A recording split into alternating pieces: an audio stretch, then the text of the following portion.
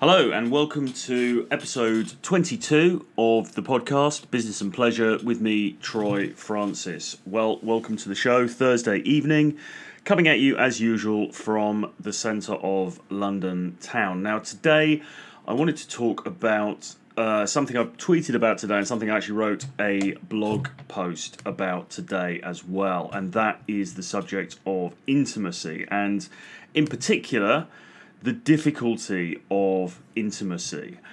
And this is something that I've written about before, so it's not a new topic for me, but I decided to write about it this time because I just read a short prose poem by the French poet Charles Baudelaire in his book Paris Spleen, which was a collection of prose poems that he wrote. I think it came out in 1867 or 1869. I think 1869, actually, after he had died.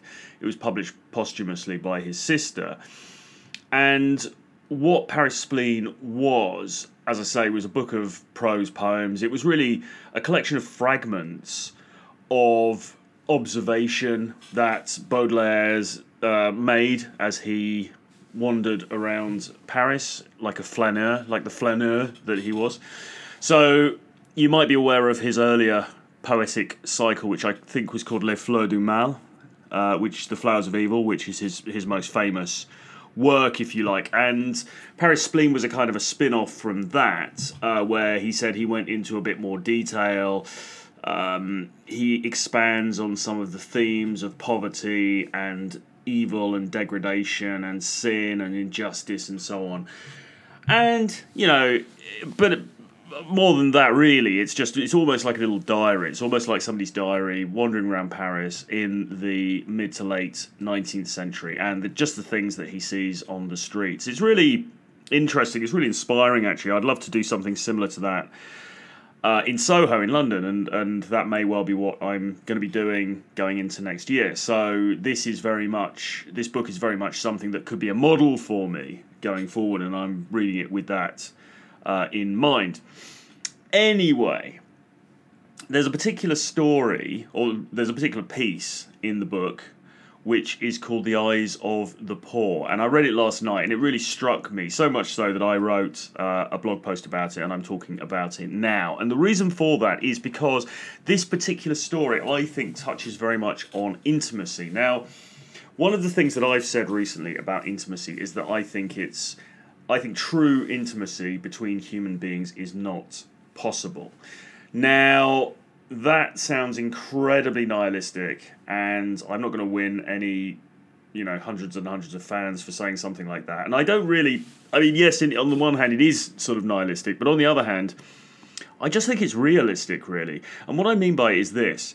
See, the point is, I'm very, very close to some people, and I have in the past been very, very close to other people. I've been in, long-term relationships and so on and so forth. But the point is this: we are all, in the end, sealed human. We're hermetically sealed. We are distinct from one another. Nobody can get inside my brain and see what I'm thinking, or see the world exactly as I see it, or experience the world exactly as I experience it, anymore than I can get into anybody else's brain or body and experience and see the world in exactly the same way that they do. So, inherently, just because of the physiological nature of being a human being, the notion of intimacy is already problematic, because how do we get over that bridge? How do we get into somebody else's head? How do we get into somebody else's body and heart and soul? Now, of course, the romantic notion of falling in love is exactly that. We say we become one person. We see things, we are one and the same. My other half. I refer to my wife as my other half. Not that I have a wife, but you know what I mean. One might refer to one's wife as one's other half. We are the same person. We are conjoined. We think the same thoughts. We feel the same feelings, etc., etc.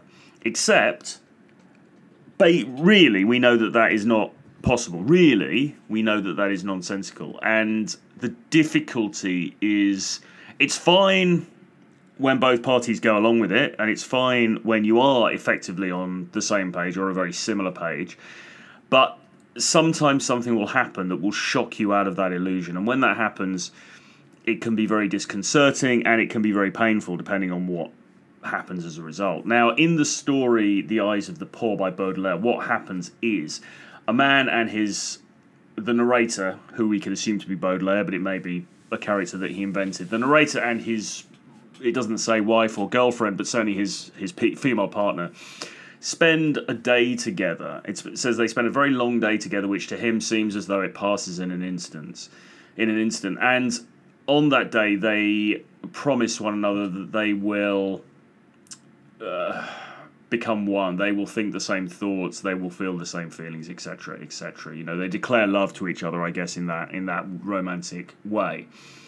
In the evening, they go to a cafe. So the lady says she wants to go to this sparkling, amazing new cafe somewhere in Paris. So they go to this cafe and they sit down and they have wine. And the place is described as being sumptuous and guilt-laden, and there are wonderful marble carvings and cherubs and seraphims all over the place. And it's a very luxurious, voluptuous sort of place.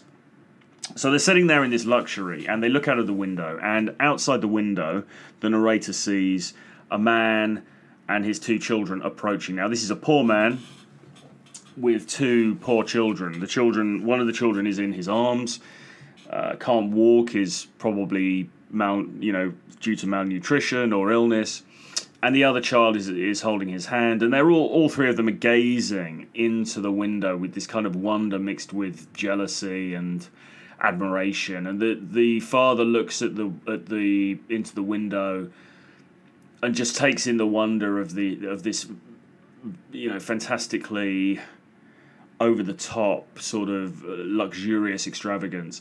And his son looks at it with a look that says, "This is not a place for people like us. We are too poor to be here. This is not for us." And the young baby is too young to understand what's going on, but just giggles and stares in wonder at the gold and the lights and everything else. Now the man, and I'm talking about the man in the couple now, sitting inside the cafe, looks out at these people and he feels compassion and he feels pity and he feels a sense of guilt about the fact that he's got this full decanter of wine and these big glasses, and he's sitting there with plenty when this family are sitting outside standing outside with nothing, looking in. He feels guilt, he feels shame, he feels compassion, he feels pity and sadness. And he looks at his wife, or he looks at the lady he's with, and he assumes that she is on the same page. And she looks at him and she says, "Those people out there are so annoying, looking at us with those big eyes. Can't you tell the maitre d' to tell them to move on?" And that is a terrible moment of realization for the man, for the narrator, because what he realizes is that actually the woman that he's with, who he thinks is his soulmate, who he thinks is on the same page as him, is not on the same page at all on this issue. She's actually thinking something that's completely the opposite of what he's thinking. And look, I mean, it has to be said, this doesn't paint the female character in a particularly good light, and feminists might take issue with that, but that's not really what I'm concerned with here. I don't know the degree to which this is intended as a critique of women. Well, actually, I think it is intended as a critique of women, because earlier on in the tale, Baudelaire refers to the impermeability of women. So I think this is a bit of a dig at women, which, as I say, people may take issue with. But I put that to one side because that's not the main point that I want to take from this. The point that I want to take from this is the fact that on this issue, at least, this couple are not aligned. They are not as one. And even though he thought that they were, when she opens her mouth and articulates what she's actually thinking, it's something very different to what he thought. And I think this illustrates this impossibility of true intimacy, because even when we think that we really know someone, even when we think that we're entirely on the same page, the truth is that we're not. We might be 100 million miles apart from each other. And, That's a sad realization. It's not really what people want to hear, because people want to hear that the fairy tale idea of oneness that comes about as in a relationship is true.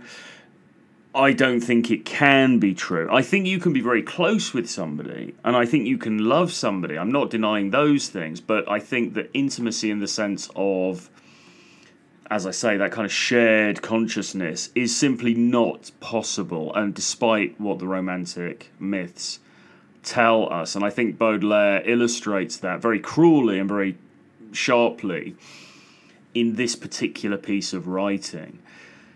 So take from that what you will. I think in the end, it doesn't mean that you shouldn't be in a relationship. It doesn't mean that you shouldn't trust somebody. It doesn't mean that you shouldn't love somebody. But I think we have to be open to the reality of human relations, and I think we have to be open to the reality of the human condition, which is that, as I say, in the end, we are all on our own, in our own bodies, in our own minds, in our own hearts, in our own souls. We are all hermetically sealed within our own individual consciousness, and that's just the way it is, and there's not really any changing that. So there you go. Slightly downbeat, I know. I apologise for that. Well, actually, I don't apologise for it, because if this show's about anything, it's about telling it like it is, and I think this is an example of telling it like it is. Now, as I say, it's not the end of the world. It doesn't mean you have to go and commit suicide or get terribly depressed or unhappy, because you can still have good relationships with people anyway. You can still be close. You can still do anything that you want to do. But you have to be aware that in the end, you are on your own. And that's just how it is. But you know what? Once you realise that, once you toughen up, then life can only get better. So, at that point, I shall leave it today, and we will speak again tomorrow. Bye-bye.